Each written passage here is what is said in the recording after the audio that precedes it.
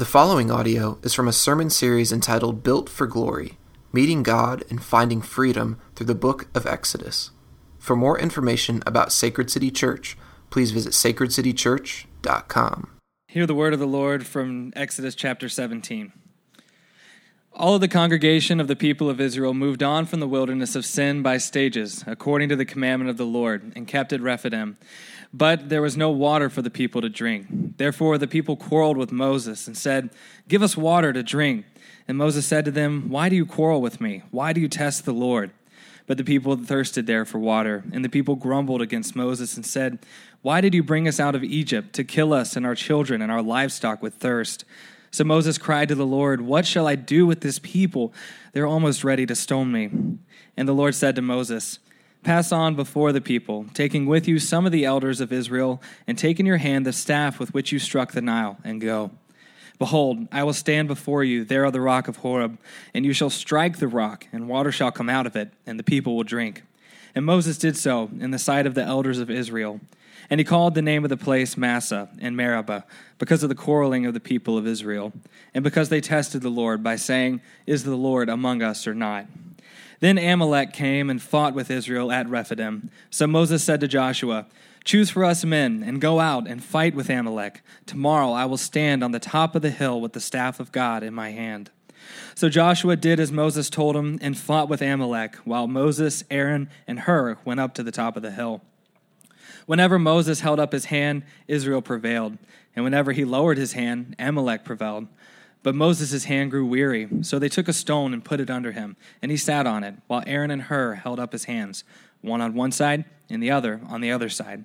So his hands were steady until the going down of the sun. And Joshua overwhelmed Amalek and his people with the sword. Then the Lord said to Moses, "Write this as a memorial in a book, and recite it in the ears of Joshua, that I will utterly blot out the memory of Amalek from under heaven." And Moses built an altar and called the name of it, "The Lord is my banner," saying, "A hand upon the throne of the Lord. The Lord will have war with Amalek from generation to generation." This is the word of the Lord. Father, we praise you. We thank you for this very special morning, a morning where you're starting something new. Beginning a new church. And Father, I pray that not only would this be an exciting day for us as we kind of set out on this journey, but would this be an exciting day for our city, that there would be another gospel preaching church in our cities, a place where people can hear the good news of what Christ has done, can hear about a heavenly Father who loves and cares for them, that they can hear that they belong, and they've been sent out on mission. So I'm praying this morning, Father, that this would be a place where you are glorified, where the name of Jesus is propped up high. Pray that your Spirit would be among us this morning, and I specifically pray for our ears and our hearts, that our hearts would be softened, that our ears would be unclogged to hear the good news of Christ. Pray for me. I pray for my mind, that you would think through my mind, that you speak through my mouth. I pray, Father, that only words of truth, only words from you would come forth. And Father, would we be nurtured and encouraged and led through the goodness of your word. We ask this in Jesus' name. Amen.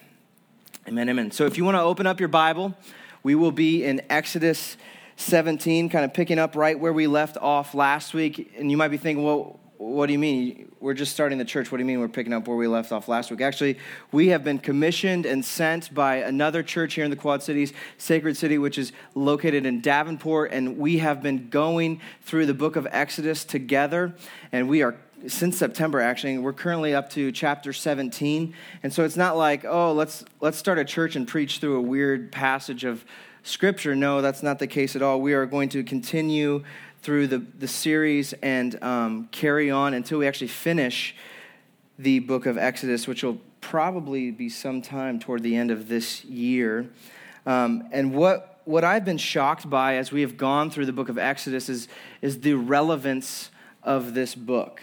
The relevance of this book to us even today, that even thousands of years after this book was written down, that is still just as potent and instructional as it was the day it was written.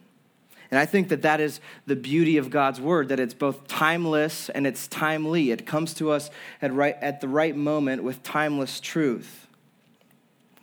And so if you are just joining us, then don't worry. You're not going to be behind. I'll catch you up and kind of bring you up to speed about what's happened so far. But if you would like to go back and listen to previous sermons, you can go to our website, sacredcitychurch.com, or you can go to the iTunes store and find our podcast and catch up that way.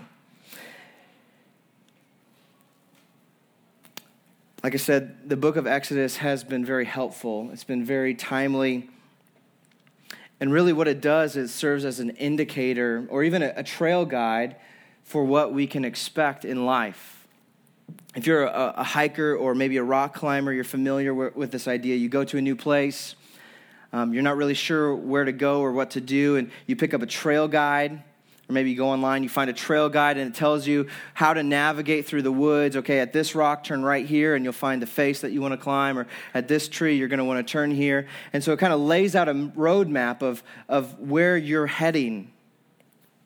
And Exodus has actually served as that. It kind of shows us what's going to happen, what are things that we're going to experience. In fact, it might even make sense of things that have already happened in our life.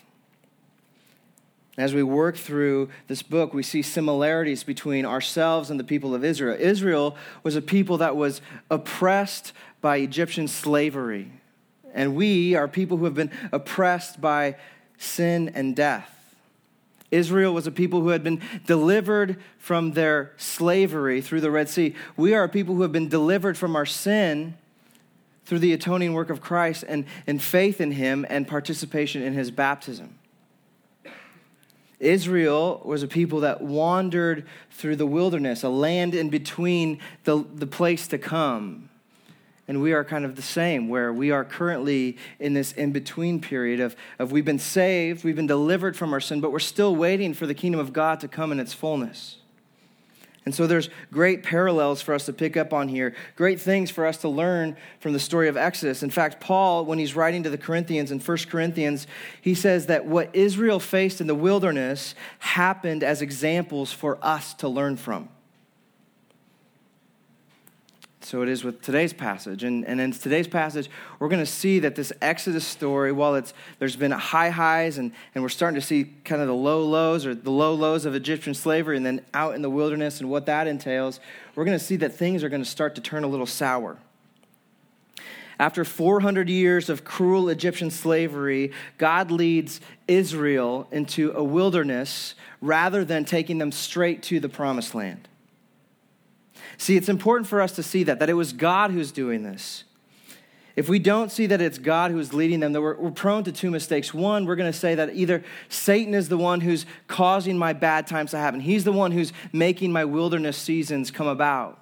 And the other mistake would be to think that our wilderness seasons are punishment for sins that we've done in the past. See, that's simply not the case. If we think that it's Satan who's bringing about, who's making these wilderness seasons happen, we're giving him far too much credit.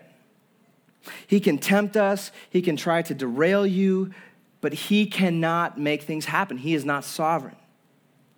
So don't confuse Satan's scheming, his plotting, with God's sovereignty. On the other end, if you think it's punishment, then your view of God's justice is just too small. Right? Your sin is far more grievous than just a little bit of relational tension or physical pain or bad health. See, the only appropriate punishment for sin is death, as Romans 6:23 tells us. Now, some of the wilderness seasons we enter into might be consequences for our sin. It's sort of a consequence of our foolishness. Let me illustrate that if you were a lazy worker, a lazy employee, and you were late to work, and when you got to work, you didn't do your job, and then when you do your job, you are rude to your customers. See, you're bound to get fired at some point. Now, you getting fired isn't necessarily a punishment. It's just a consequence for your foolish actions. But here's the good news, that even in our foolish actions that lead us into seasons in the wilderness, seasons of difficulty and struggle, God is still leading you, even in the wilderness. You see, it was God who led the Israelites into the wilderness for his good purpose, and he also leads us into wilderness seasons as well. What does that mean? What is a wilderness season? What does that look like? A season where we face adversity or where we are tested. A season where we feel as if there's no end in sight, where we've bitten off far more than we can chew, where maybe we've lost a loved one or received bad news about our health. Maybe things are financially tight, or we feel relational strain. Whatever the scenario is, whatever your wilderness scenario looks like, it is God who led you here. And we want to say, well, why? Why would God do this? Why would he lead me into such a difficult and trying season? Why would he put me in such a pinch? The reality is that the answer to that question rarely satisfies when we're right in the heat of it, right? You're in the wilderness, you're facing a tough time, and you've got that friend that's got all the answers. You just don't want to hear it. And I think that's kind of the case for us as well. But it's when we look back or when we learn from another person's mistakes or their wilderness seasons, what we see is that God is leading people into wilderness seasons, specifically the people that he has saved, in order to make those people more fit for the kingdom of God. You see, after delivering Israel through the Red Sea, God was preparing them for the promised land by taking them through the wilderness. See, for 400 years, they have lived a subhuman life. For 400 years, they have been exposed to the idolatries and the demeaning mindset of Egyptians. They needed to learn what it was like to be a human again. See, to use a technology illustration, their operating system was corrupt. They could not function the way that they were meant to function. So what God had to do was he had to reprogram them. Philip Ryken, who is a commentator on this passage, he says that going through the wilderness wasn't necessary for the Israelites' salvation, but it was necessary for their sanctification. See, in a moment, God delivered them from slavery, took them through the Red Sea. They were saved, they were freed, they were liberated. But there's still this slavery mindset that's dwelling in them that needs to be worked out. He needed to sanctify them. Now, what does sanctification mean? Sanctification is the process that follows salvation where we become more beautiful in Christ. See, it's this process of being made fit for the kingdom of God. Salvation means that we have been brought into the kingdom of God. Sanctification means that we are being made, remade, and formed to flourish in the kingdom of God. Tim Keller says this. He says, you can take a person out of slavery in a second, but you can only take the slavery out of a person through a process. See, this is what sanctification is this lifelong process of becoming more beautiful in Christ. See, it's not a climb up the ladder sort of a deal, like where you put the more time you put into sanctification, the more like Christ you are, and then therefore the more God loves you. That's not the case. That's a very legalistic view of sanctification. To be more accurate, sanctification is the process of refinement, where sinful debris is removed from our hearts as we're exposed to the fullness of God's love. It's like a goldsmith who purifies gold. He takes the gold and he heats it up very hot, so hot that either the debris burns away or it comes to the top so that it can be removed. See, this is what sanctification is meant to achieve in us, to remove the sinful debris of our hearts. This is what the wilderness season produces for us and for the Israelites. Clement of Rome says this, that God brings Israel through the wilderness so that he might root out the evils which had clung to them by a long continued familiarity and indulgence in the customs and idolatries of the Egyptians. You see, the Israelites would not flourish if God had just dropped them in the promised land.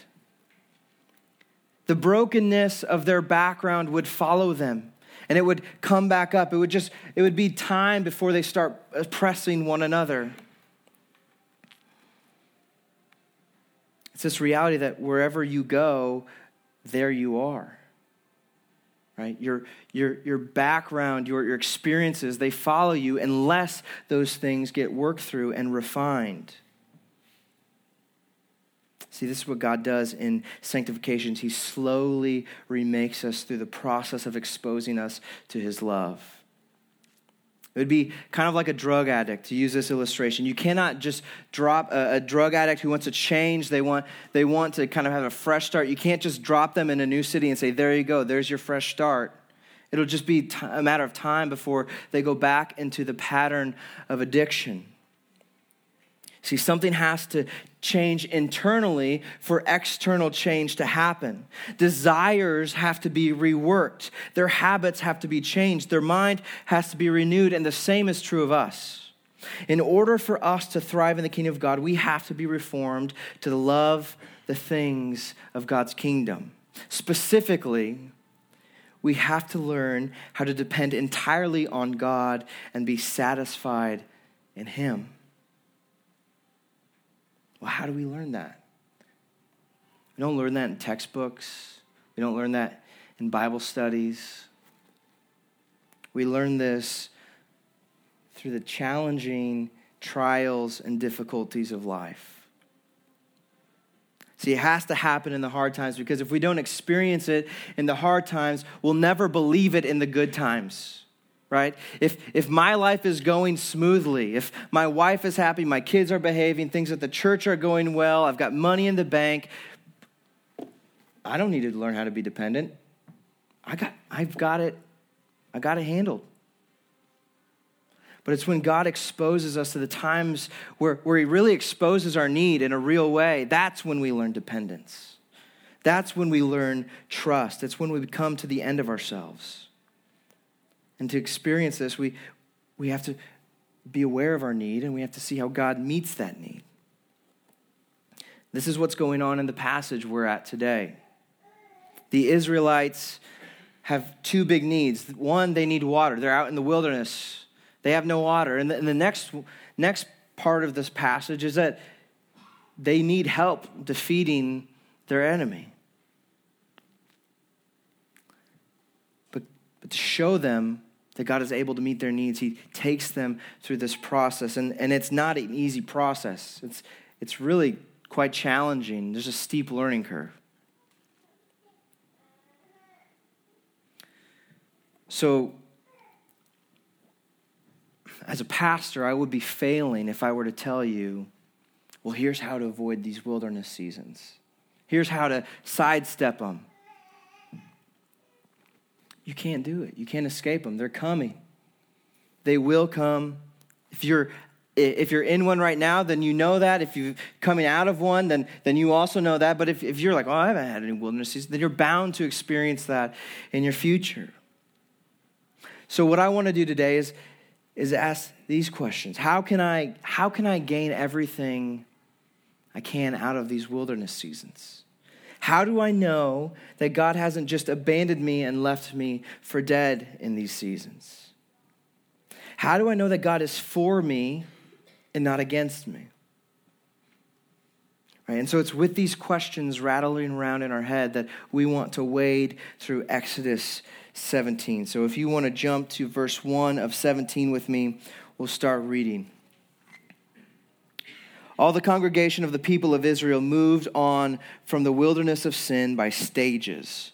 Listen, according to the commandment of the Lord, and camped at Rephidim.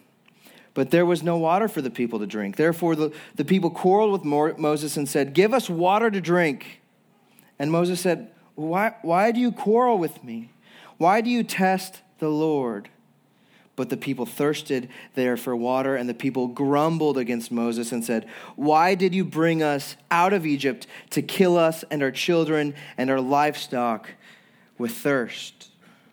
Now, the first thing that we see in this passage, it's kind of a hopeful thing, actually, is that God's people, Israel, are are seemingly trusting God enough to do as he commanded them. He says that God commanded them to leave in stages and go to this new land. And so they do that.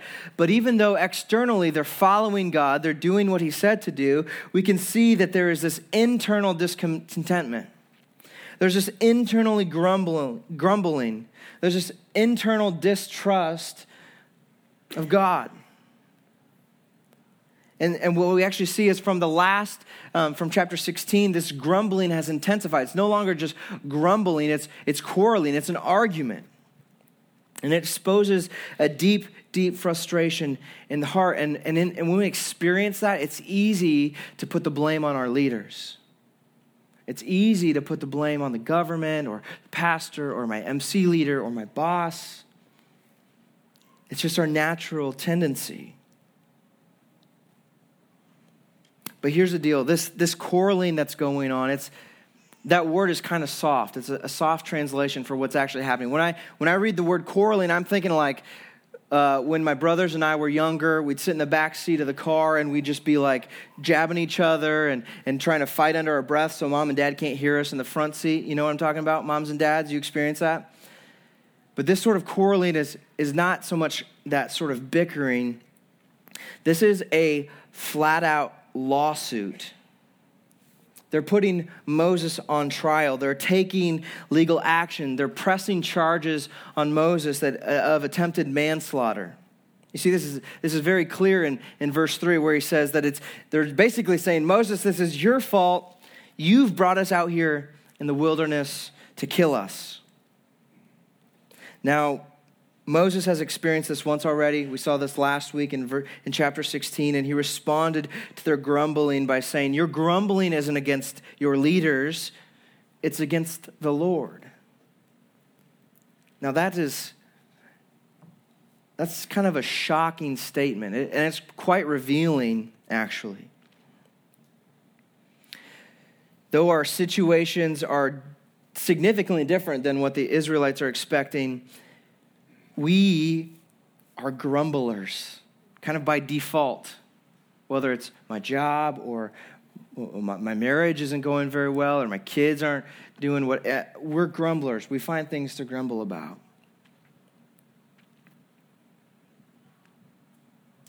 And we might try to downplay this. Oh, my grumbling isn't quite that big of a deal. It's like, oh, Pastor, I'm not really angry with my leaders or with God, actually. I'm not angry with God. I'm just venting a little. It isn't that serious.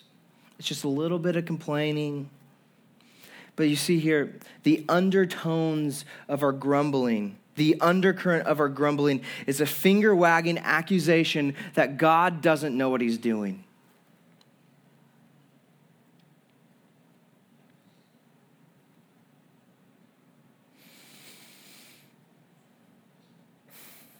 That's what it is. It's a finger-wagging accusation that God doesn't know what he's doing. Or maybe it's a finger-wagging accusation, God, you're not even here with me. You don't even care about me. See, this is very clear that this is happening with Israel. Their internal dialogue has become audible. They're fed up. They're sick of what's going on in the wilderness, and they're wanting to kill Moses. You see, they're kind of thinking to themselves, well, we did what God told us to do, and here we are in the middle of the desert with no water. Why? We're sick of this. And this is this idea of moralism that's setting in. I do this, and then I get this in return. Right? We do this all the time. When we're talking with God, God, I go to church.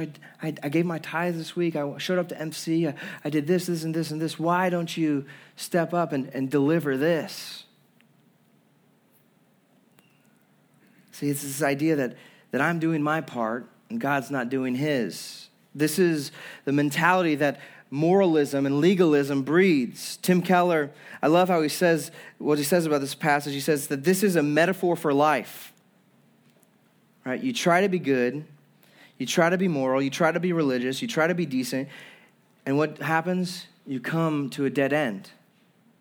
Things just don't pan out the way that you hoped. And on top of that, you're angry and resentful. And in that anger and resentment, This question, we see it in our text, creeps in. It's like, God, are you even there? Do you not see what's going on in my life right now? See, Israel does this. They say later on in the passage, they say, is the Lord even with us?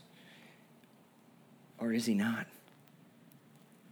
See, in this accusation, when we read this accusation seems so absurd because we have the luxury of being able to go back through the story of Exodus and retrace their steps.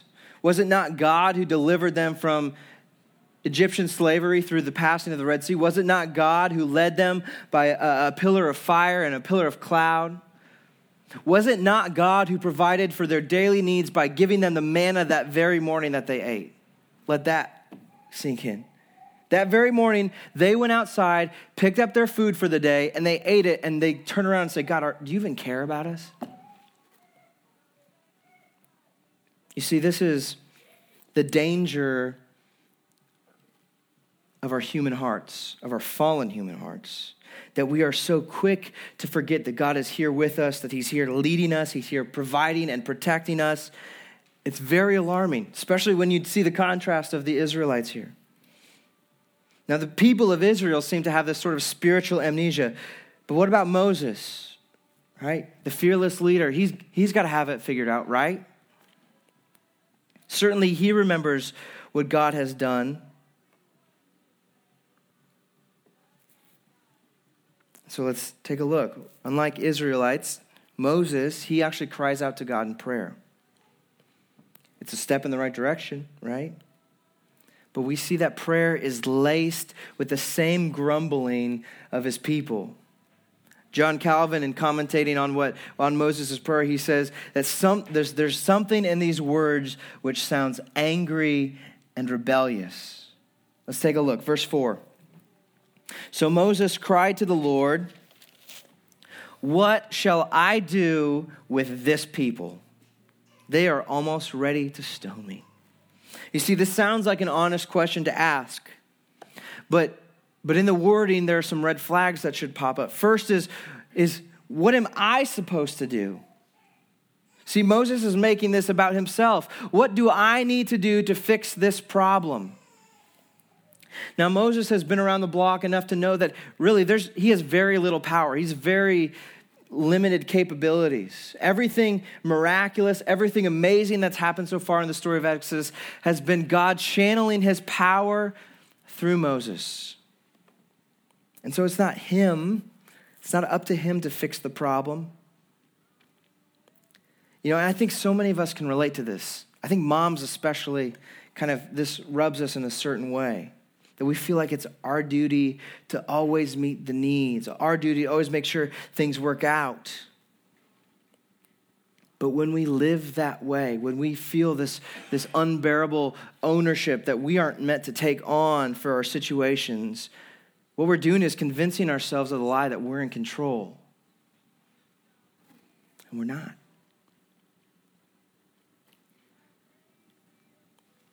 Second thing that throws up a red flag is that mentally and relationally and even spiritually, Moses is distancing himself from the people.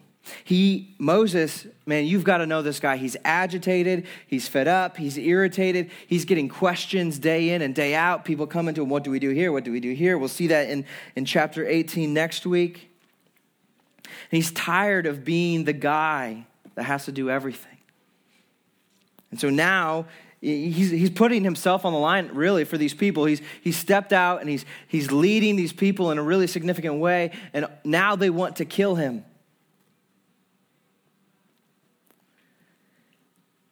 But his response is to distance himself from the people. He removes himself from their company. So it's not, when he's praying, it's not, what do we do? What does the congregation do? What do the people of Israel do? He says, no, what do I do about this people? This people over there. You know, those sinners. See, this is what happens when we don't have an accurate view of ourselves. We elevate ourselves above others, especially when we're being criticized. To deflate the criticism of others, we say, well, they don't know. They don't know what I know. They aren't like me. I'm different than them. See, when Moses looks at the people, he sees just a bunch of sinners everywhere. But when he looks at himself, he doesn't see that he's a sinner too. He doesn't see that he's one of them. He thinks that he's in the right, they're in the wrong. And what's happening here is Moses is forgetting a big piece of the gospel, right? He's forgetting that all are sinners and deserve the just wrath of God. Now, if Moses were seeing himself accurately, what he would be saying is, Lord, help us. We need you. What do we do? But that's not the response. See, in this, Moses' sinful heart is revealed. Again, we've seen his sinful heart revealed a couple times now in the story. But here's the good news for us, because if Moses was this great man who God used in mighty ways, and he's a sinner, this is good news for us, that even here in Moline, Illinois, that God also uses sinners for his purposes. See, God uses sinful men and women to accomplish his will. Just because we are sinful people doesn't mean that we have been disqualified to be used by God. See, there's this old Puritan saying that God uses crooked sticks to draw straight lines. That's a good one. Moses is that crooked stick. He's sinful, he's messed up, but God still uses him.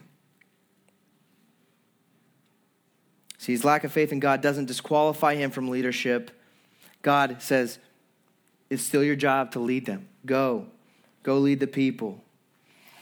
And so we'll continue on in verse 5. And the Lord says to Moses, this is what he's saying, pass on before the people, taking with you some of the elders of Israel, and take in your hand the staff which you struck the Nile, and go, behold, I will stand before you on that rock at Horeb, and you shall strike the rock, and water shall come out of it, and people will drink.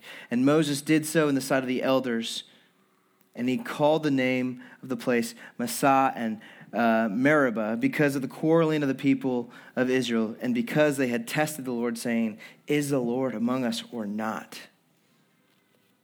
You see what's happening here? God tells Moses to take the staff, and this isn't just any staff. It's not just a stick he picked up off the ground one day and kept it. This is the rod of God. This is the rod, the staff that God has used so far in the story to show his authority and his power. Right? With this staff, God used it to judge Egypt by turning the Nile to blood. God used this staff to split the waters of the Red Sea and then close it back up again. So when people see Moses take this staff, people pay attention. Something important is about to happen. And God tells Moses to gather the elders and go to Horeb, and then God would stand before the people. Now, this is a big deal here.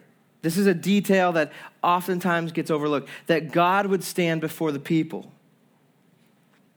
So this means when someone is to stand before someone,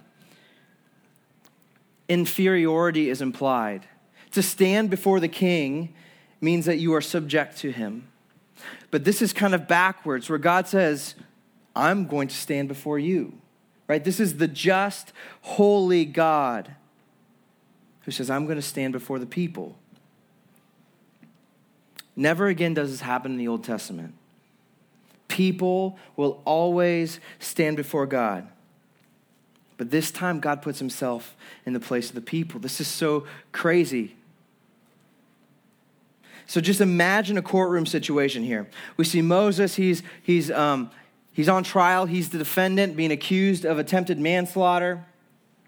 You see the plaintiff, who is the people of Israel that are fed up with Moses, and they're just trying to rail him, prove his guilt. But at the same time, these are the people who are guilty of treason. And the judge sits on his throne, and he sees the guilt of both parties. Neither one of them are going to get off the hook. Both of them deserve to be punished, to be sentenced. And then what happens? The judge says, you know what? I see the guilt. I see what's going on here. I am going to take your place. I'm going to stand on trial where you are standing on trial. So court is in session. The verdict is reached. And Moses strikes the rock in judgment. See, this shows us that God is willing to take the punishment of his people. That the undeserving God, the righteous and holy God who has done no sin, he has done nothing wrong. God has not sinned at all in this wilderness. He is incapable of sin. He is the one who takes the blame. He takes the judgment of the people.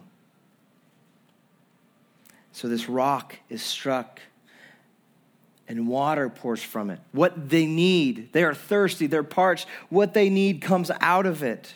The streams of water.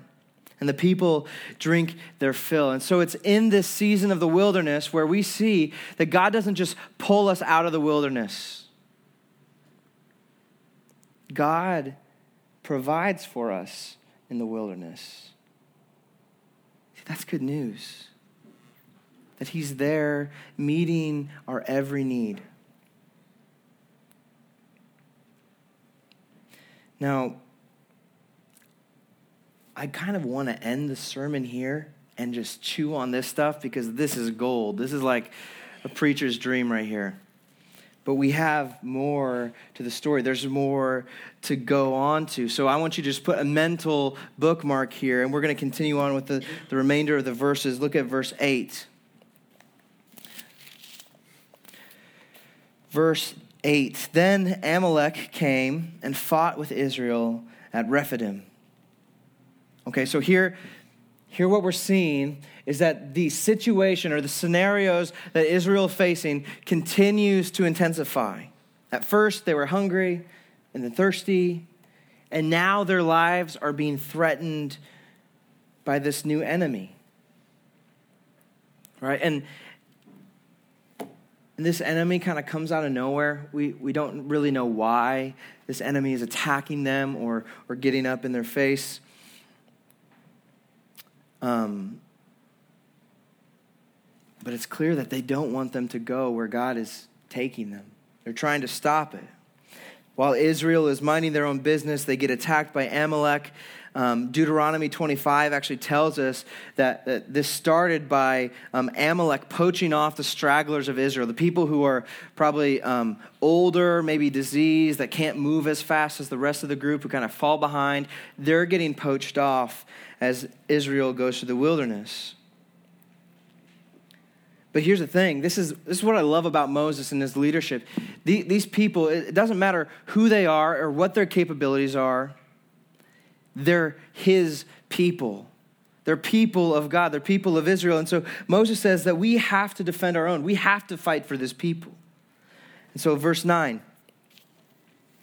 So Moses said to Joshua, choose for us men and go out and fight with Amalek. Tomorrow I will stand on the top of the hill with the staff of God in my hand. So Joshua did as Moses told him and fought Amalek, while Moses, Aaron, and Hur went up to the top of the hill. Now what's going on here? Why isn't Moses going out to fight? If he's their fearless leader, if he's the one who's leading the pack, why is he not going out? Well, what Moses is doing when he's taking Aaron and Hur up to the hill with him, what they're doing is they're going to go pray.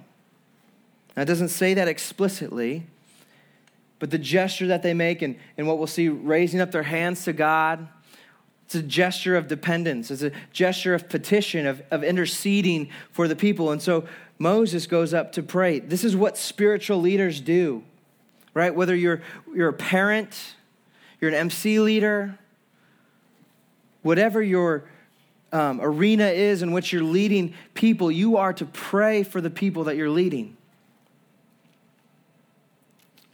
So while they're praying up there, Joshua is sent out with an army to take action and fight. Now, what is interesting about this, I think it's really fascinating actually, is the depiction of what happens in the Christian life. And I wanted to say a balance, but I don't think it's a balance. I think it's a both and. It's not a, sort of a thing. It's these things are happening simultaneously. And those things are prayer and action. See, prayer and action are necessary for us to live the Christian life. Think of it in terms of your sanctification. I can't just pray that I would know more about the Bible, right? Oh, dear God, please impart all the wisdom from the book of Joshua to me, and then never pick our Bible up and exert energy studying, right? We have to do both. Praying for the wisdom that's in God's word to saturate our hearts and our minds while putting effort forth in studying or in mission, right? We don't just pray for our neighbors and hope that somehow, some way that they'll come to know who Jesus is. We pray for them while we take action. We build relationships with them. We open up our homes to them. We get to know their stories, and we get to speak into their stories when God gives us the opportunity. So our life must contain both action and prayer. See, I think that most of the time, I know this is for me, that I'm actually more I'm more ready to jump on the action part. I'm ready to do stuff that's got to be done. I'm ready to go there, do it. But we also have to have this prayer. So I can't just do the work of parenting, right? I can't just, teach my kid this and do that and read this book. I have to be praying for this child if I want to see them come to faith in Christ. Well, God's going to do it regardless if I pray or not. But that, as part of my responsibility as a parent, is to pray for my child. Even in my preaching, I could write a great sermon. Grammatically, it'd be excellent. It would make a lot of sense. It'd flow perfect. But if I'm not praying, if I'm not going to God in dependence for His Spirit to fill my words with life, then it's all done in vain. There has to be participation in both praying and actually doing something. If we just pray, we miss out on the action part. We miss out on God wanting to bring us into the work that He's doing. And if we don't pray, then our actions become futile. See, this is exactly what happens with Joshua in verse 11. Take a look.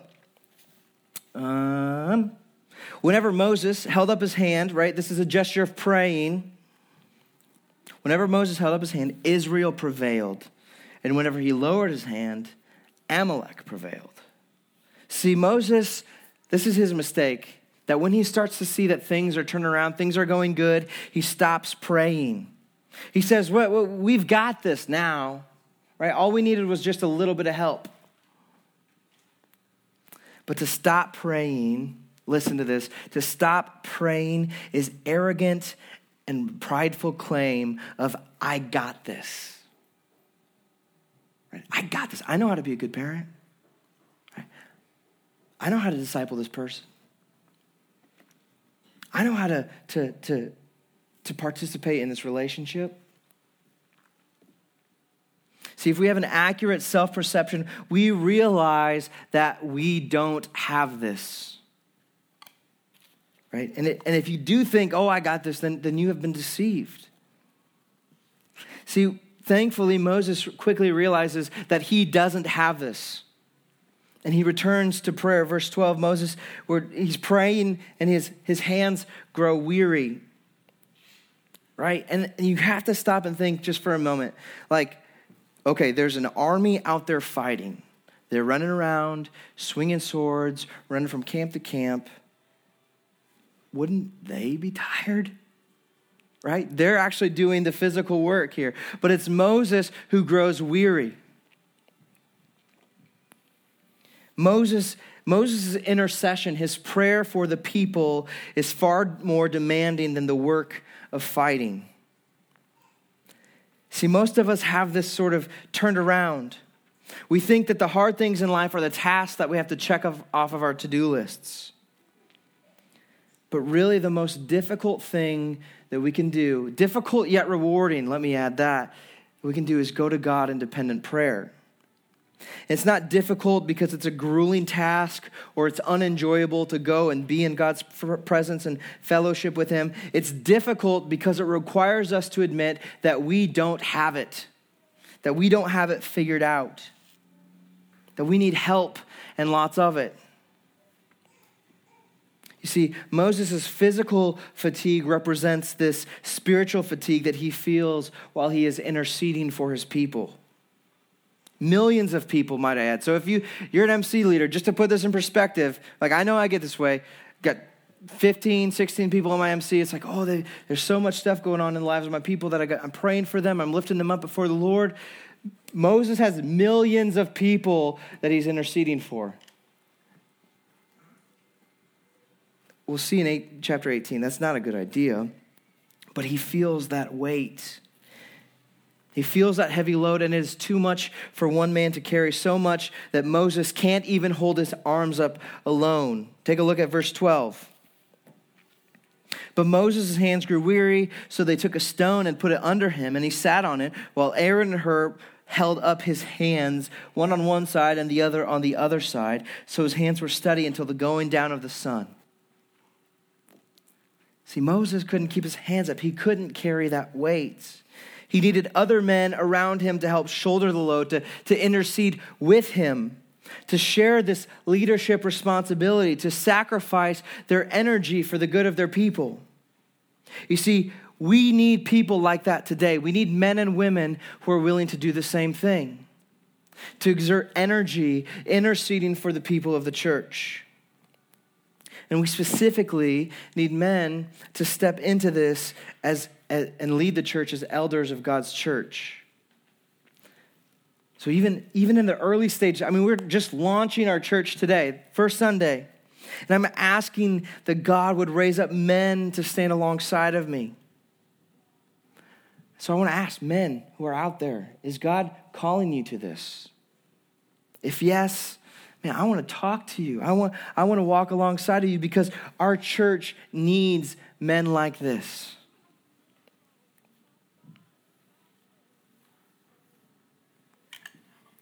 Israel needed Aaron and Moses and Hur, and we need men like that. And as those men, they continued to intercede for Israel, God proved again that he was looking out for him, that God had this under control. See, Israel, we see in verse 13, and Joshua overwhelmed Amalek and his people with the sword. This is happening while Moses has his hands up, depending on God to do so. God gave them exactly what they needed in order to defeat the enemy. And so we see in both sections of this passage, we see a needy, incapable people, and we see God giving them something that they could not obtain on their own. Right? Victory against the enemy. We see him giving water from the rock that was struck. And as I wrap this up, see that these are great passages. And they don't really make sense unless we see how they point us to Christ. And in very significant and beautiful ways, these things shed so much light on the work of Christ. Paul, again, in 1 Corinthians 10, he explicitly tells us that Jesus was the rock that was struck. It wasn't the people, the sinful, bickering, quarreling people who were struck. It was Jesus who was struck for them. You see, there was another day that would come where God would stand before the people.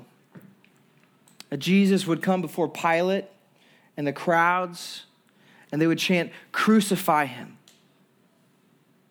Jesus subjected himself to an unfair trial so that sinners like you and me would be let off the hook. We would experience his grace and forgiveness.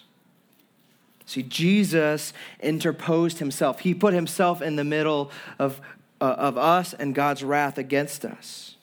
He took the judgment that sinners and scoffers and revilers deserve. And while Jesus was on trial, he never questioned God's plan.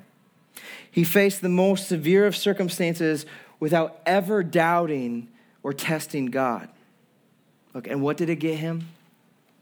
It got him killed. He took the blow so that sinners like you and me could live.